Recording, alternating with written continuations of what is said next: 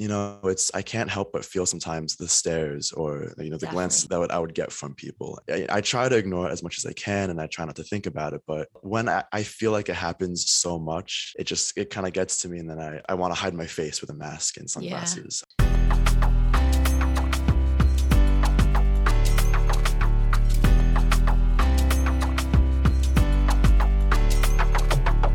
Hey, and welcome to I'm Adopted, Now What? A podcast where we talk about all things race, culture, and identity, one chat at a time. This is for people who want to get real, get deep, and figure out now what. I'm your host, Liza. Welcome to the podcast.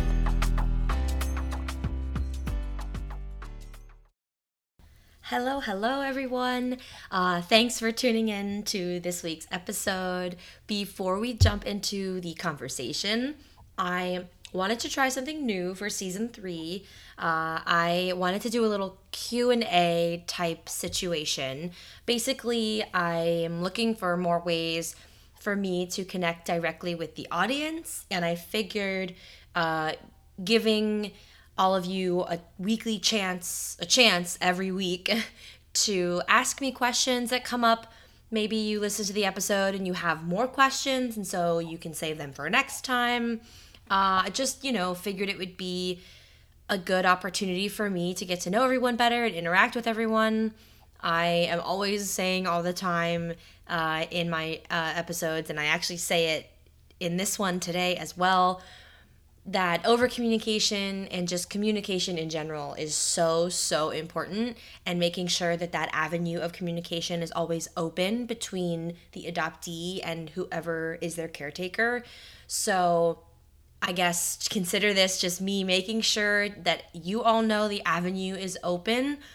If you personally are going through something and you want to ask for support or advice, please tune in. I am happy to be that for you.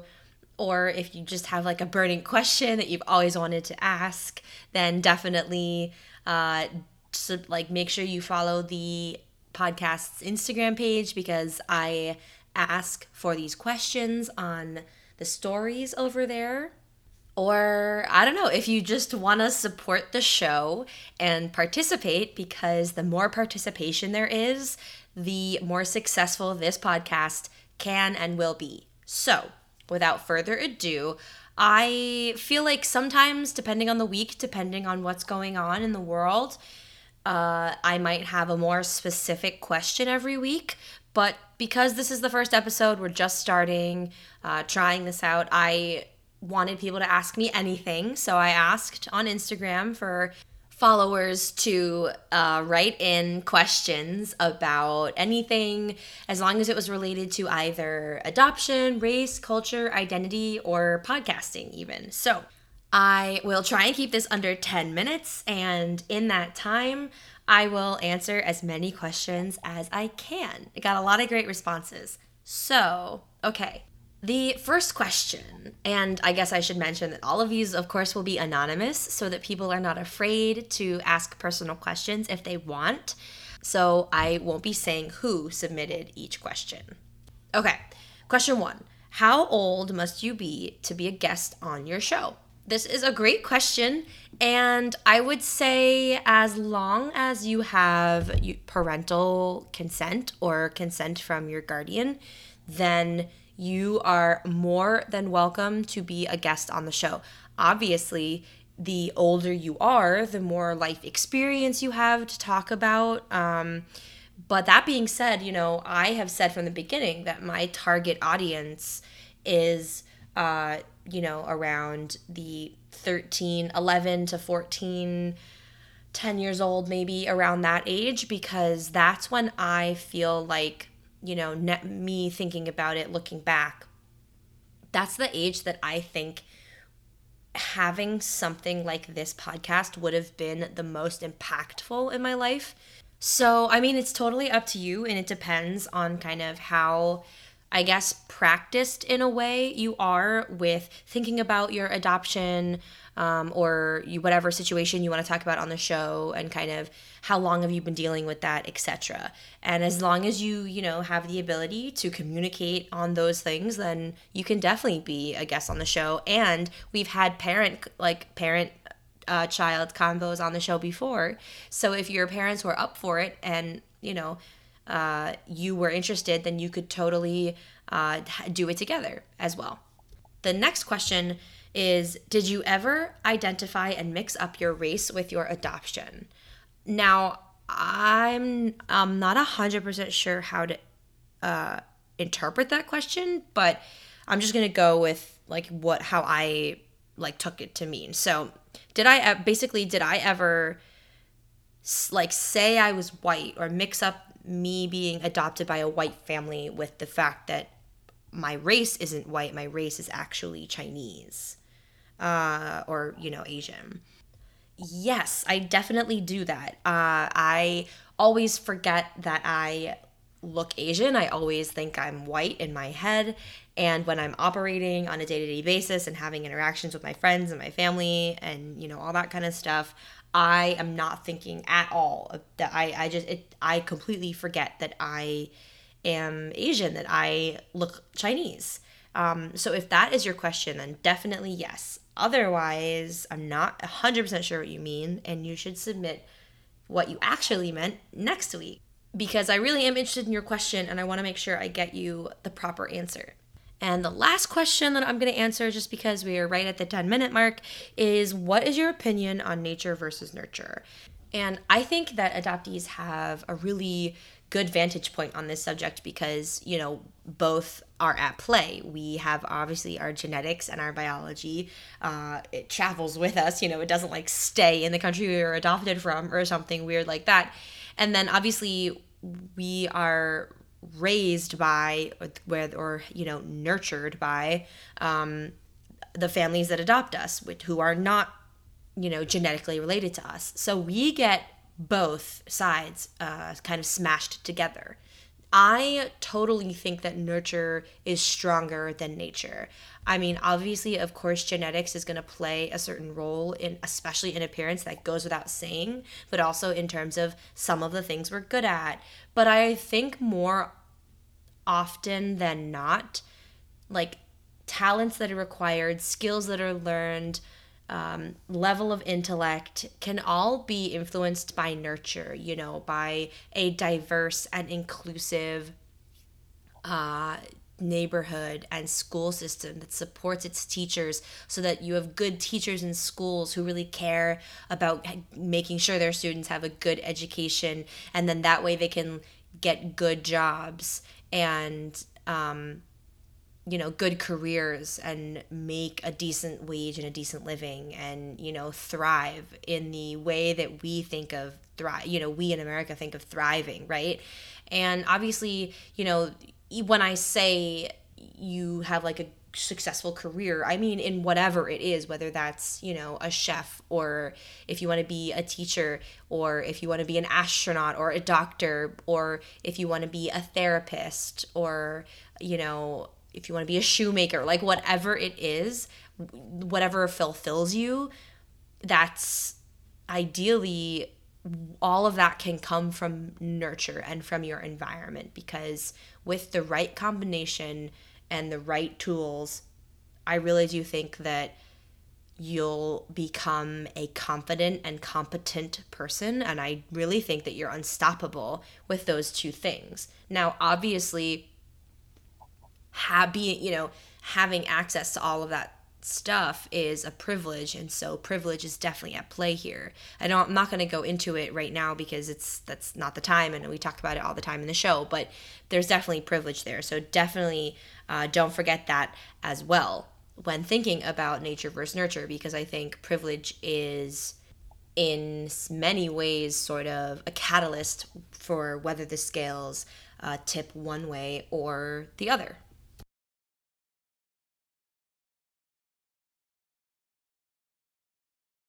So, yeah, I think I'll end there. This was so cool. I really enjoyed kind of looking at all the questions, and I was excited, waiting for the questions to come in and then coming on here and talking about it sort of off the cuff. I really like that, and I hope that you all found it interesting too. And my idea was to kind of break up the interview a little bit and have a shorter interview with different segments kind of in one episode just to keep it interesting and fresh and give you guys something different. Now, I am so excited to hop right into the episode with Andrew. I really hope you all enjoy it. Hey everyone, thanks for coming back to the show. We are here, we are starting season 3. My first guest is Andrew. Hi, Andrew, and welcome to the show. Hi, it's so great being here. Thank you so much for having me, and I'm Of very excited course. to talk about Yeah, everything. I'm so excited to talk to you as well. So why don't you give a little bit of an update, just, who you are? Yeah, sure. So my name's Andrew. I live in New Jersey, go to school at Montclair State University. I am a Korean American, adopted from Seoul. Yeah, not much about it, to be honest, but Nice. Another New Jerseyan. I'm yeah. originally from New Jersey as Oh, well. nice. So Okay. do you live in Montclair? I live pretty close. Yeah. Nice. My whole entire family, all my cousins live in Montclair. So Oh, I'm very very cool. familiar with the area. That's Right, neat. right. Okay, awesome. So you're a Korean adoptee. Mhm. When were you adopted and how old were you? So I was adopted sometime in September of 2002. Okay. I was around 6 months old, so obviously I don't remember anything about Korea or my adoption of my family prior, unfortunately. Um, but I was super young, so I obviously grew up in America, raised in a white family. Mm-hmm. And let's talk about your family for a second. Yeah, So you're sure. a transracial adoptee, as you just said. Your parents are white. You have a mom and a dad, or two moms, two dads, a single parent? I have a mom and a dad and an older sister. Nice. And what's the dynamic like in your family in terms of your adoption? Is adoption talked about a lot? Is it an open subject or It's definitely not tiptoed around. It's something that we great? fully embrace. However, for most of my life, it really wasn't talked about much.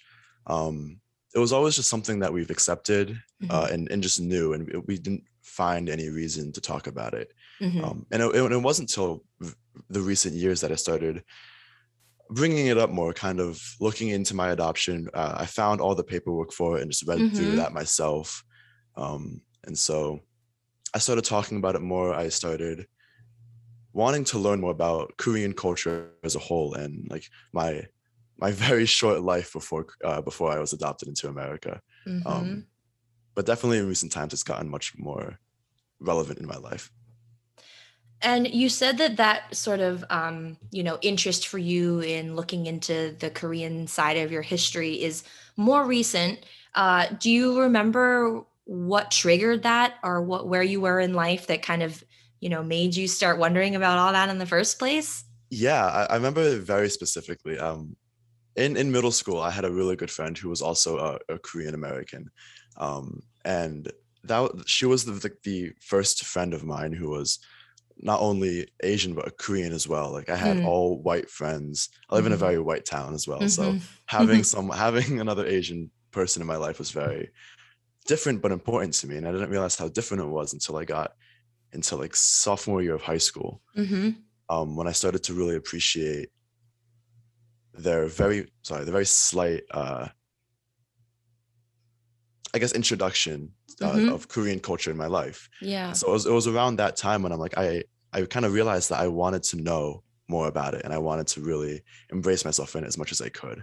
Mm, Um, and so as time went on, I very slowly started looking into Korean culture, looking into the foods, like the clothing that they wear, stuff like that. And recently I met someone who's also another Korean American, and mhm, she's done so much to help me in terms of finding my Korean mm. identity. She's introduced me to so many foods, music, which is so important to me. She's helped me learn the language itself. It's not Wow. good, but definitely yeah, having her in my life has been a blessing in its entirety. So I can't thank her enough for that. That's awesome. Now, all of these things, getting reacquainted with the food and the culture and the language and the music and all of that stuff is so beautiful. And I'm sure you will spend your whole life kind of exploring that and getting into that. Um, I'm kind of, as you were saying that, I was thinking, was that at the beginning for you more of like, oh, like, yeah, these clothes are beautiful, but that's not like what I wear. And, this food is so cool, but, that's not what I eat and stuff. Where I'm trying to just pinpoint, where that disconnect I find that happens between adoptees and their sort of heritage culture sort of dissipates. And there's a moment where it kind of comes together. And I just am wondering how that happened for you. Yeah, no, that's awesome. So when I first met that friend of mine, it was very much, she introduced a lot of the things to me, but it was like you said, it was very much, oh, that's cool, but it's not something I would wear or listen to Hmm. or eat. But as time went on, I started to slowly really enjoy it. And it wasn't until I met that second friend of mine that I was Hmm. like, this is something that I actually really genuinely enjoy and something that I want in my life, like, Hmm. I guess, like permanently. Hmm. And it wasn't until she kind of introduced me to everything that I kind of realized how important it was to me that I have these things in my life still. So Hmm. that kind of fusion of I like this, but I also want that was Mm. very recently. That's So yeah, awesome. yeah, That's a good way to put it. I like it and I also want it because I feel right. like as we can like a lot of things as we go along and then but Hmm. at a certain point when we want to, bring that into our own lives and practices and habits, that's Yeah, really when it becomes part of, like a building block to the identity as opposed to one of many things that we like in our right, lives. exactly. Yeah. And how did your family kind of did they shift with you? Did they have questions for you about it, or was it surprising to them? It was definitely, they didn't, to be totally honest, I don't really talk Mm-hmm. about a lot of my own adoption Mm. journeys with them as much. It's Mm-hmm. mostly with my friends who I talk about it with. Mm. But they definitely noticed a big shift in my interest towards Korean culture as a whole. And obviously they're super accepting of it. They encouraged it. They want me to be connected to my ethnicity, my culture, and everything like Right. that. So there was definitely no resistance to it, but there also wasn't like a strong push for it. It was just kind of, Yeah. it just like, I guess in their minds, it just made sense. Mm-hmm. Mm-hmm. Um, I guess that's the best way I can put it. Yeah. And let's get into that for a second. Yeah, So if that's okay. So totally. um your parents are super supportive and understanding, but there's something between you and your parents that as you said, you don't talk about your own personal story all that much. Yeah. And do you know why that is? Do you feel like you have an inkling as to what's going on in the dynamic there? I think a big part of it for me personally is that, like, obviously, how do I word this? I feel like it makes them uncomfortable Mm, talking about mm-hmm, mm-hmm. my life at like not quote unquote not as their child, if that Right, I makes see. sense. Yeah, totally. So I don't want to make them uncomfortable thinking like, oh, I'd want to abandon everything I have and kind of switch to like a Korean based culture. It's not at all what I'm trying to say. I want to Yeah, merge the two that I have already. yeah. But it's just, I often find it hard for me to express what I feel and for them to fully understand it because they won't have an understanding the way I do. Right. Um, Yeah, absolutely. and For sure. so that lack of understanding is just kind of hard because, this is something I'm so passionate about and Mhm. something that I want to pursue very much. And obviously they care, obviously they support it no matter what. Mhm. But because they don't have that, or because they don't have the same level of connection, it's just kind of, it to me it almost seems fake. Not Yeah, saying it I is see what you're fake, saying. Yeah. but like it's just to them it's not as big as it is for me.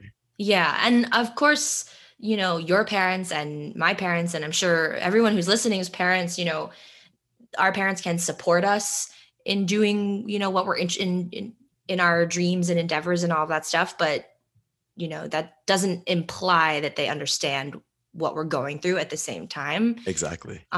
So I totally, totally get that. Uh, you just mentioned it, so I want to take the opportunity to kind of go in this direction. Sure. Um, How do you feel about, searching for your, birth family, going back to Seoul, where you were adopted from, and kind of connecting in that way with the Korean part of your identity? And where do you think your parents would fit into that? Do you think that would be something that you would do on your own, or a family thing, or you're not interested, and that's totally fine too? Ever since I had the concept of adoption and the fact Hmm. that I was from another place, born from other Hmm. parents, I've wanted to go back to Really? Korea That's and meet awesome. and hopefully meet my mother. Yeah. I know a lot about like the circumstances of my birth. I know how old my parents were. I know what happened to them like Yeah. while everything was happening. And Do you so mind sharing? no, not at all. I Awesome. it's honestly kind of funny. Not funny, Yeah, but I'd love to hear it. sure. So my mother was around 19 when she had me. Hmm. Um, she met my father online. I guess they must have dated for a little bit. Hmm. But when she got pregnant, my father left, and there's really no records on him other than a name and how old he was. He was about 20, I think. So not much older than she was, but he left completely. And she left, and he left her with obviously a child, and Hmm. her being like basically fresh out of high school, essentially, Yeah. she didn't know what to do. So she just had me and put me up for adoption. Hmm. I was in an orphanage for I think 4 months or so. I'm not really too sure on the specifics of that, Hmm. but um, I can't find any contact information yet. Mm. Um, but it's not much, but I know the basic story of it all, which is So it's you, honestly it's pretty comforting. yeah, so I was going to say, so you have taken the steps to look into it and Oh find yeah, as much information as you can. What for was sure. that process like for you? Like, I'm imagining you like sitting at your computer and like you're about to hit like enter or something, and it's like this big anticipatory moment. I remember the first time I really kind of looked in depth in my papers. I was sitting at my kitchen table. It was a couple summers ago, to be honest. Mm. And I'm just like sorting through these files and these papers and these folders, looking for anything in English that I can find. Mm-hmm. Um, and I find this one sheet. It was just like the names of the parents, like a very brief summary of like what had happened, the hospital that I was born at, very basic things. But Mm-hmm. as I was reading it, I remember I started crying because it's just like I've Mm. never had this information before, Yeah, and totally. seeing it and reading it was just so like it made me happy, but it was so bittersweet. Yeah. Um, yeah, Yeah. I think that that's something unique to adoptees in particular. That feeling of even something, so seemingly trivial, like, just a one sheet of paper, fat, like, that's wrinkled yeah, and crumpled. But, hmm that one sheet of paper can be the tangible object that represents an entire other life you could have had, or an entire yeah, other family that you could have had. And that is such a powerful realization, that adoptees feel, like multiple times throughout their life. It's not like a one and done no, for situation. sure. It's like that one piece of paper honestly was almost all of the answers that I had been asking myself for so many years. Yeah, And getting those definitely. answers was so like relieving almost. Like it was Mm, such a hmm. good feeling, but at the same time, it just opened a whole other door of questions that I'm still trying to answer for myself. Yeah. Well, that reminds me, of this other conversation that I had from season one. And he was also a Korean adoptee, if memory serves me correctly. And he said something that I think will stick with me forever, which was he found his, like, birth family, and he spent time with them, and he has this whole relationship with them now. But he was talking to me about that process, and he said, you know, the thing I didn't expect and the thing I didn't plan for was all of that wondering, that you, Andrew, just mentioned. All of that wondering, all of a sudden, just it's gone. You're not wondering anymore because you have all those answers. And that Mhm. was just such a wild experience that he couldn't have anticipated. And, you know, he could see this whole other life that he would have had painted out before him, instead of just, a big question mark. And I think Right. that that's something that is so, it's cool and bittersweet and full of relief, because, it it answers questions and then brings up more questions at the same Hmm. time. You know, Yeah, exactly. it's so crazy. Um, how have you like handled that, emotionally processed all of those kind of big questions, all that wondering, from whenever it started until up, I think you said a couple summers ago when you were looking through all those papers? It was in my early life. It was definitely hard. I remember a lot feeling very not unwanted, but just out of place almost. Mm, It was like something was missing that I couldn't obtain, and that feeling mm, of longing almost was yeah, really kind of brutal for a long time. yeah. But as I kind of grew up and as I obviously found the papers, I started to accept it and realize that this happened for a reason and a good reason at that. So Mm-hmm. I can't be mad at my birth mother for anything, and I'm Mm-hmm. not either. Like everything makes sense to me. It's not to say that it isn't still hard sometimes. Yeah. The questions, the wonder, wondering what she's doing sometimes, or wondering if she even remembers me, Right. like at Yeah, all. absolutely. It's like, curiosity kills the cat, and in this case, I am the cat. Yeah. Totally. I totally get that. The whole idea of feeling like out of place because you can't get answers to your questions, Yeah. is something I feel like a lot of adoptees Oh, I'm sure of it. can relate to. Have you ever looked into kind of doing any, well, I guess, do you know if you're like 100% Korean, given how? No, funny, funny enough, recently with that second friend I was talking about, Mm-hmm. a friend of hers who I believe is Chinese Mm-hmm. said that because my given name is Chung Sung Won. Okay. So Chung is not or Chang, I guess, is not a very typical Korean last name I've been told before. Mm. And so she thinks that my father could have been Chinese or some other Oh, race that isn't Korean or ethnicity, right. my bad.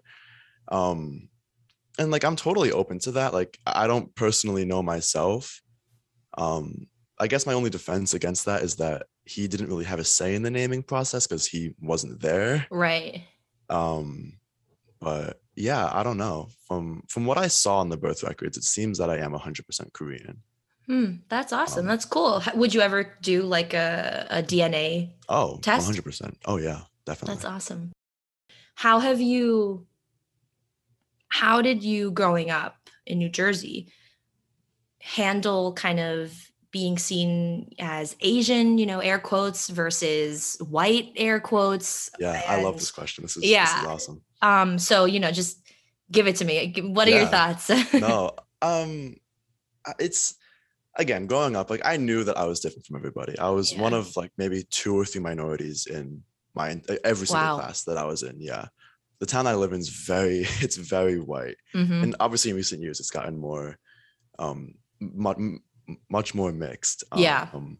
But growing up, I guess I saw myself as white, like not culturally, but like I don't know how to explain it other than I just viewed No, myself that's as perfect. being white because Yeah. everyone I was associated with was white. Yeah.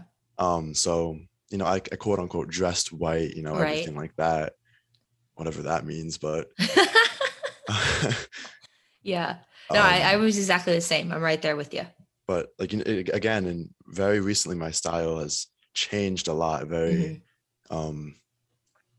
I guess like Korean based fashion, Hmm. Hmm. which I love. I think fashion is a wonderful way of expressing oneself, and so through that, I've kind of become much more comfortable in my own skin again. Yeah, that's And I awesome. love that. That's awesome. Well, you look very stylish, Thank like you. just looking at you, and your shirt is awesome. Thank you. Um, how has COVID been for you? Like, not, I mean, as a person just going through something crazy and, new, but also as a person with an Asian face. How has COVID been? Personally, so much has changed. I'm a completely different person than I was when everything shut down, Mm-hmm. and I love that. I love Mm-hmm. working on myself and becoming who I That's truly want to awesome. be. As cliche as that sounds, but it's very true. Yeah. But in terms of my race and how it's affecting me, it honest to God, like it was a little scary in the beginning. Mm. Like I what the areas in which I live are relative, like pretty liberal, pretty Mm-hmm. accepting of most things, but Mm-hmm. it's I can't help but feel sometimes the stares or the glances Definitely. that I would get at people I would get from people, and Definitely. I try to ignore it as much as I can, and I try not to think about it. But when I feel like it happens so much, it kind of gets to me, and then I want to hide my face with a mask and Yeah. sunglasses. I don't Yeah. want to leave my house. Yeah. There was a time when it was so bad I thought that people would come to my house and like like do something to the house, whether it's like, Yeah. Like vandalize it or yeah, something. exactly right. Yeah. And obviously it's not going to happen where I am. It's like, thank God. But just seeing all the anti-Asian hate and the hate against the AAPI community is just so, it was scary, because that's really the first time in my entire life that hate towards the Asian community has been so relevant in my life, and it's something Mm-hmm. that I can really process. Mm-hmm. Mm-hmm. So it was very scary for Mm-hmm. a little bit. I want to ask you this because it's a less serious question. I think it'd be Yeah, fun to talk about, go for it. and especially because you mentioned you're super into fashion and music and everything. So I have in COVID discovered BTS, and Mm, I'm mentioning them because obviously they're a Korean like band. But I'm not sure if you follow them because of your combination of music and fashion. Obviously, right. they are into both a lot. And Hmm. but I had never listened to them or really been into them until 2021, like a few months ago. And I have fallen so far down a BTS obsessive hole, and I can't come out of it. And so like, not to mention, I love that they do, have political views and they do stand up for, uh, they stood up for the Black Lives Matter movement Oh yeah, happening here in the States, and, they right. donated money to BLM and all that kind of stuff. And that was Mhm. awesome. Um, and everything. And so, do you like them? Do you follow them? And, what's your opinion? It's so funny that you mentioned this, because just last night I was hanging out with that second friend of mine, Hmm. and for like must have been like 4 hours, a couple hours, we just went through Korean music that she Hmm. loves and that she wanted to show me. Um, and like I never didn't like BTS. I thought they were fine. It's just not my personal music taste. Hmm. Hmm. But very slowly, I started listening to more and more Korean music. BTS, Yeah. Day Six, Taeyeon. I love Yep. Taeyeon. I'm not gonna lie. Oh My Girl, I think is great. Red Velvet, Pharmist Nine. Just like a bunch of us, like these really, really talented K-pop groups, Totally. and I love it. I found all the songs that, like all the groups that I just listed, I found literally last night, That's and awesome. they've just been like on repeat in my head. Ah, that's so Um, cool. and I Yeah, love it. Like it kind of sucks that I can't understand what they're saying yet. I know. Yeah. But one day, I promise this to myself, that I will know every single word to every single song that I That's like. awesome. That's so awesome. I sometimes, this maybe sounds ridiculous, but during those moments in COVID where there was a lot of AAPI violence going on, I would literally think like, okay, BTS is going to save the world. They're going to show the world that you can be Asian looking and like not be dangerous at all and not be like contagious with COVID, and you can Right. be like global superstars, but you can also be really good people. I was like, BTS is just gonna save the world. It's gonna be great. Um, so that's so funny. I just had to ask that question No, because it's it was I very love relevant. I love the introduction of Korean music in Western culture. It was, yeah, Because like the surge in recent years has just been astronomical. totally. And I love seeing that representation of, although it's not exactly Korean culture, but like a Right. big part of Korean culture in Western Yeah. society is something that I really do enjoy a lot. I guess the one like slight downside is that because of their rise to fame, Mm-hmm. and because of my style choices, the amount of times that I get asked, "Oh, are you trying to look like so and so from this Oh, group?" really? Oh Or no. do you I've literally, the amount of times that I've gotten from like school mutual friends of mine, or like even random strangers, like, "Oh, you look like so and so from this group," and I'm like, "Oh, Yeah. that's cool," but like I don't really know who that is, and they're like, "Oh, Right. really? Like you look just like him." Yeah. Um, Yep. so it's a compliment, but at the same time, I never really know how to take it. So Yeah. Well, do you feel like that is sort of like a microaggressive form of racism? I Or definitely does it think feel like that? I definitely think it can be viewed as that. I personally don't take it as that because I know that they have no negative intentions, Hmm. and Hmm. that it's just them, either complimenting or making a comment on how I look. So I never take it like that. But it is sometimes frustrating that just because I decide to look or because I decide to present myself a certain way that people assume it's because of a music group. Right. And it's really not the case at all. It's honestly it's just coincidence. Yeah. Yeah. No, Um, totally. I feel like um depending on who is saying that, it can sometimes lean towards being feeling like that racist trope where all Asians look the same. right. Yeah. So, like I might like, yeah, my hair color might be the same as that guy in the band, but we really don't have the same face. And if I wasn't Asian, like you probably wouldn't be like Right. making No, that exactly. connection. Yeah. So, how do you experience speaking of BTS and music and things, um, I'm not sure how far along you are in carving out your career in music and all of that, but wherever you are, how has being a Korean adoptee in the music business been for you? And I guess a larger question is, how has being a minority for you in general in the music industry been? I wouldn't consider myself in the industry yet.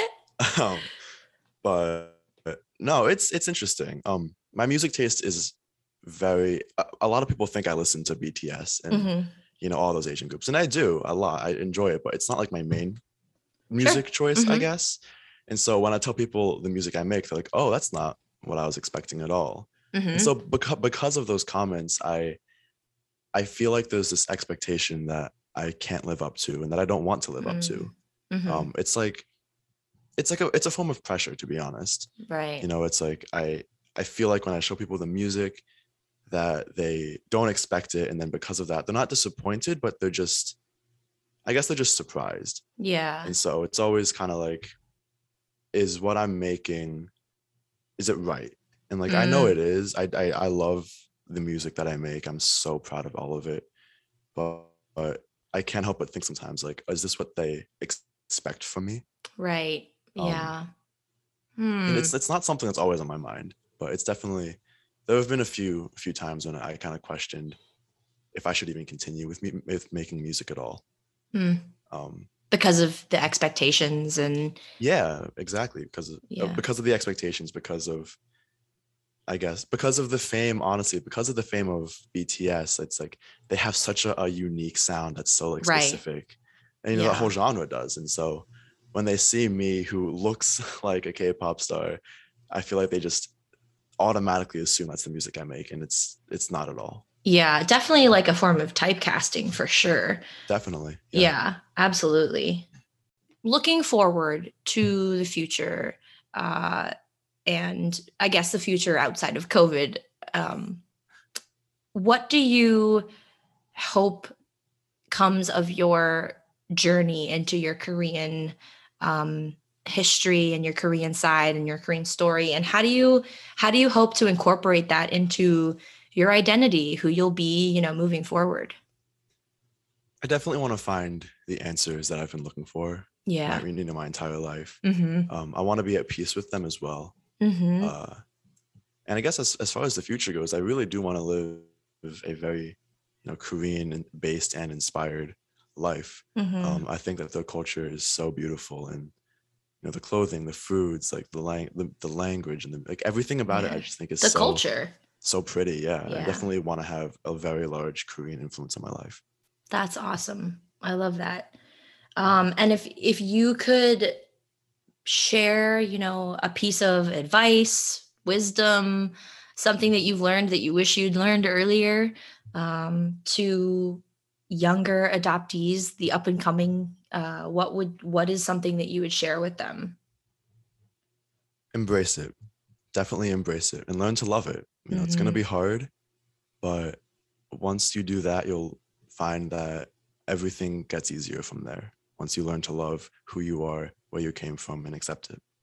That's awesome. I think that's great advice. Thank you so much for being here. I've Thank really you for enjoyed having me. talking with This you. was amazing. Yeah, this was awesome. Thank you, everybody, for listening to this episode, the very first one of season 3. And we will see you next week.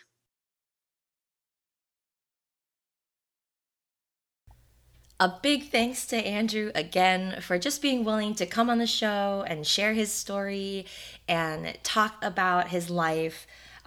We were so happy to have him. And I wanted to take a few minutes now, as I said I would try and do at the end of my interviews, to just kind of reflect on the conversation and flush out a couple things that came up. So, the process is happening in real time for all of you, and hopefully, being here while I process the information can help you guys who are listening process what you're hearing as well. So bear with me, because I'm looking at my notes right now and I'm kind of doing this on the fly. So one thing that I noticed Andrew talk about was how his family was supportive of him and his desire to learn more about Korea and, that kind of side of his history. But he did mention that they didn't actually talk about his adoption all that much, even though he did feel like it was a positive thing overall in the house, which is great. Obviously, that's a good starting point. We want to be feeling, starting out in a positive way and making sure that our parents, or if you are the parent and you're listening, just making sure that our children or our adopted children know and feel like it is a safe place for them or for us, depending on who's listening, to share anything on our minds about being adopted if we wanted to. It's nice to know that that door is open. I'm sure that if you've been listening for a few episodes at least, you will have heard me talk about communication. And I've mentioned it before where I've been guests on other podcasts as well. And just, I always like to remind people that over communicating is better than under communicating. And I try and live my life that way all the time in all my relationships, regardless of whether it has to do with adoption or not, but particularly between parent and child, and particularly when your child is adopted. Communicating is extremely important, especially because if you think about it, the adoptee is probably a child, could be older, doesn't have to necessarily be a baby, but they're just children. And so as the adult in the situation, it is essentially on that person's shoulders, on the adult, on the parent, on the guardian, on the adoptor, to make sure that that child knows that they can always come to them with any questions, because a child is not going to understand the emotional complexity of being adopted, being transracial, and all of that stuff. They don't understand, they can't understand those implications until several years later when they're older. So it's especially important that the adult take on a proactive role of just making sure the door is open. I know that Andrew did mention in his interview that, one of the reasons he feels like his parents don't talk about his adoption a lot is because there's really nothing to discuss. And I think that that is a very common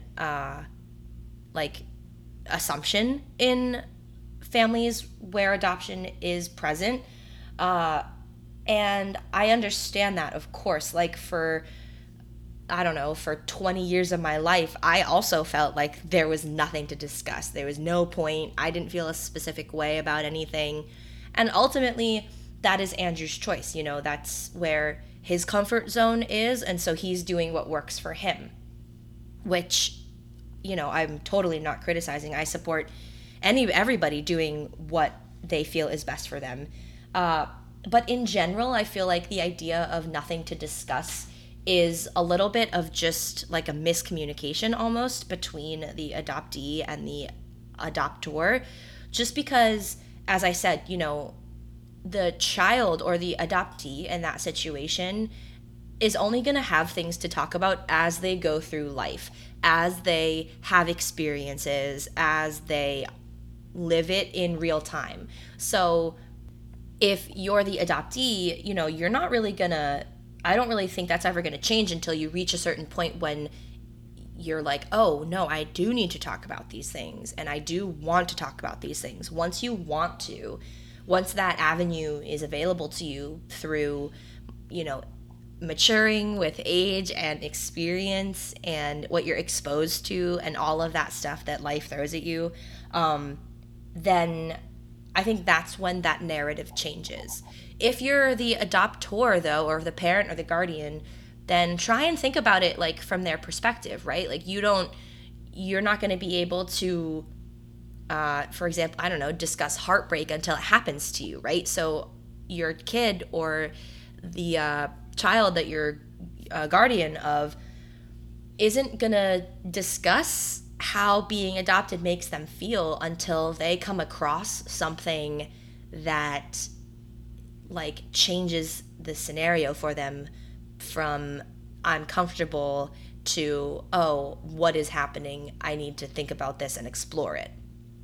And if you're the adult, you can start that conversation. You can just say, whenever you're ready, and it's okay if it's not right now, but whenever you are, I am here to discuss with you whatever you would like to discuss. And I know that my parents did that for me, and I think it just makes a world of difference. One of the things that I have come across in this podcast, and if you are an OG listener, then you will know this too, but people have trouble communicating with their parents about their adoption, and I totally get that. I feel like I'm figuring out new ways to communicate about my adoption to all the people in my life still all the time. So I just wanted to touch on that idea of communication, and especially in the context between an adoptee and an adoptor, just because it is so, I think it is the most important thing. So I just wanted to touch on that. The other thing I wanted to touch on really quickly is that idea or that shift that Andrew had that he was talking about, where one of his friends was introducing him to Korean food and Korean clothes and Korean music and just different aspects of Korean culture. And Andrew at first was like, oh, I like it, but I don't really know if that's for me, because that's not what he was familiar with in terms of being a transracial adoptee and growing up without the presence of that Korean culture in that way that his friend was introducing him to. And, I asked him, what shifted for you where all of a sudden you were able to connect with the Korean culture and the things you were learning from your friend in a more personal way? And, Andrew described it in a really simple way, which I love. He said, I went from just liking it, but not really, it wasn't for me, to, oh, I like that and I want that, in a way where I want that like in my life. I want the presence of that in my life. And I want to integrate that into my identity. I think that idea is really cool. I like it and I want it. It's very assertive and decisive, and I like that it's full of confidence, knowing what you want and knowing what value it will add to your life, I think is so key. And I think, the transition between where Andrew was at the beginning versus where he was at the end when he was learning about all of the culture, from, oh, I like it, but that's not me, to I like that, and maybe it's not me right now, but I want that to become part of me. It's just a really cool experience and shift, to happen in your life, and just to be so cognizant and aware that it's happening is just so awesome. And so if anyone out there is also experiencing that, whether you're on, on the former side where you're still kind of struggling with the I like it, but it's not me, that situation, before you get kind of before you cross the bridge and you get to the other side of, oh no, I want that to be me. I just wanted to touch on, you know the before leading up to stage, because it's something that I personally have experienced a lot in my life, where, oh, I didn't want to do this or be too interested in that because it's too Asian or it's too Chinese. And I'm not saying that that is necessarily the exact same reason why Andrew experienced it, but that's, my connection to it. And I'm sure that if it's happening to me, then it's happening to other people as well. So I want to talk about it in a larger framework. That idea of wanting to avoid something because you're afraid of what people will think about you if you do it, or if people will judge you or make assumptions about you. All of that stuff is what in psychology we call stereotype threat. And I'm saying it like that just because I feel like putting a name to something, if it's affecting you, can be really helpful and help kind of bring your power back over whatever it is you're having trouble conquering. And if you don't study psychology, then you wouldn't know. So it's called stereotype threat. And that basically is, you are worried about what people will think of you to the point where you let that affect whether you do it or not. And whether or not someone will think, oh, you're just, another Asian or whatever. I remember a few weeks ago, I posted on stories saying I was rocking out to BTS in the car, and I was feeling super self-conscious about looking like an Asian person and listening to Asian music, because I was worried that people would think like, oh, like I knew it, all Asians just listen to Asian music, like they listen to music in not English or something. And that was definitely stereotype threat at work. I was worried that people would think of me as too Asian because I was listening to non-American, quote unquote, non-American music. And there are a whole list of things that are wrong in that scenario. And when I say wrong, I mean, like a shift of mindset was definitely needed for me in that moment, which is what I did because I hopped on stories and I shared it with all of you.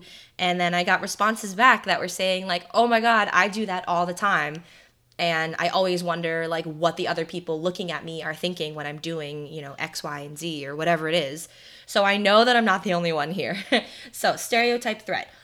My other point, well, I just wanted to explain what it was. And then my second thing about it was you don't have to be adopted to experience stereotype threat. It can be about gender. You can, oh, I'm afraid to wear pink because I'm afraid people are just going to be like, oh, of course, all girls wear pink.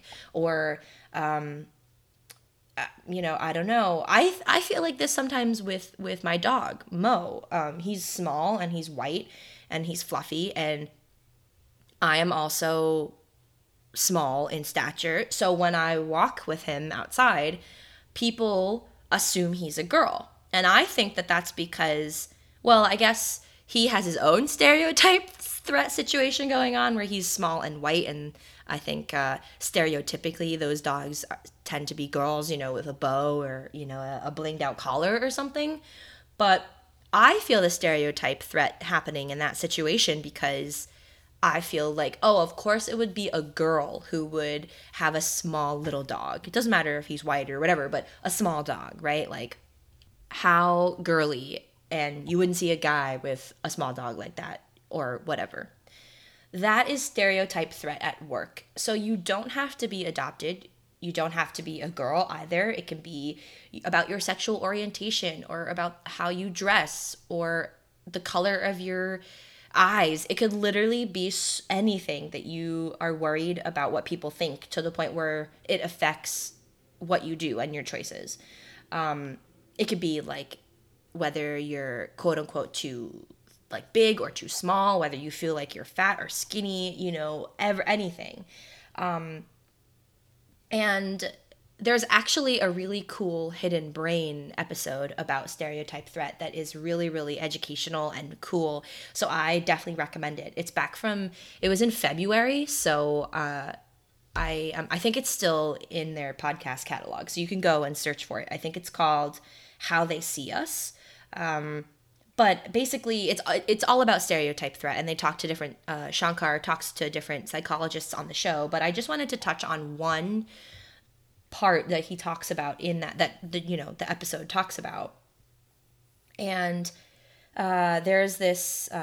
He's a columnist for the New York Times, and he was a graduate student at U Chicago at the time when he is talking about. He's recalling this memory of his from when he was a grad student at University of Chicago, and it's the excerpt is from his book called Parallel Time, which is his autobiography. I should mention his name. It's Brent Staples, and I will put a link to, if I can, I will put a link to the Hidden Brain episode as well as this book in the show notes, which I've never used before. So there we go, show notes. But yeah, so Staples basically goes over this idea of, and he called it whistling Vivaldi. And that's what he called it. So he would walk around the University of Chicago campus, and he was a big black dude. And he noticed that people around him on the campus would, their body language would indicate to him that they were afraid of him, basically. People around him were intimidated by him because of his size and stature, and, of course, because he was black. So he decides to kind of do this experiment where he walks around campus like he does every day, but instead of like normal, where he usually has headphones on, he's listening to music or something, he whistles classical Vivaldi music. And he realizes that everybody around him treats him differently when they hear him whistling Vivaldi. They don't act scared of him anymore. They don't turn their bodies away from him. And they just basically change the way that they treat him, because he's now whistling something that couldn't possibly be that he's, from quote unquote the ghetto, or he's dangerous, or a threat if he's whistling classical music. And obviously this was an experiment, and he was right. He was totally right about people prejudging him and making assumptions about him based on stereotypes.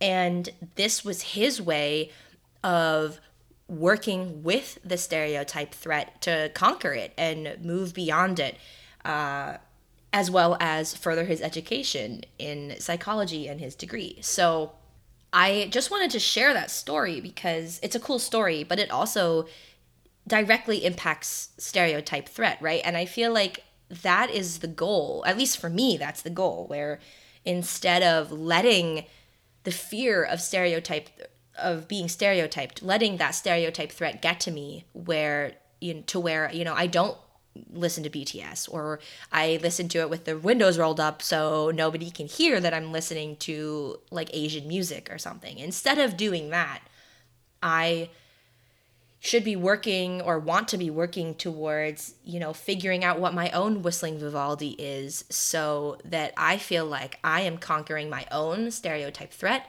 while also, I don't know, maybe like deconstructing other people's stereotypes about me at the same time, and not letting it affect me to the point where I do or don't do something because of what other people are going to think. That's just not who I want to be. And this was a really cool way to show that you can overcome that in whatever way works best for you.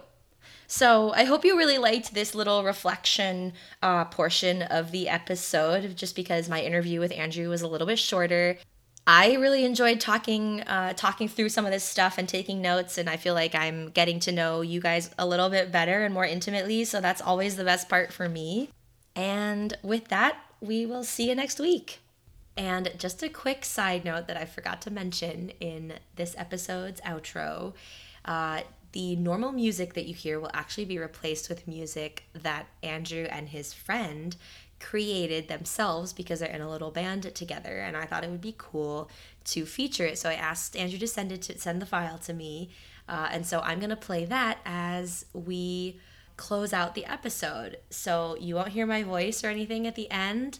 As always, please share this episode with a friend. Subscribe to the podcast if you aren't already. Make sure you follow us on Instagram so that you don't miss out on every Q&A each week and a couple other fun things that happen throughout the season as well. And without further ado, here is Andrew and his friend's song, Drifting.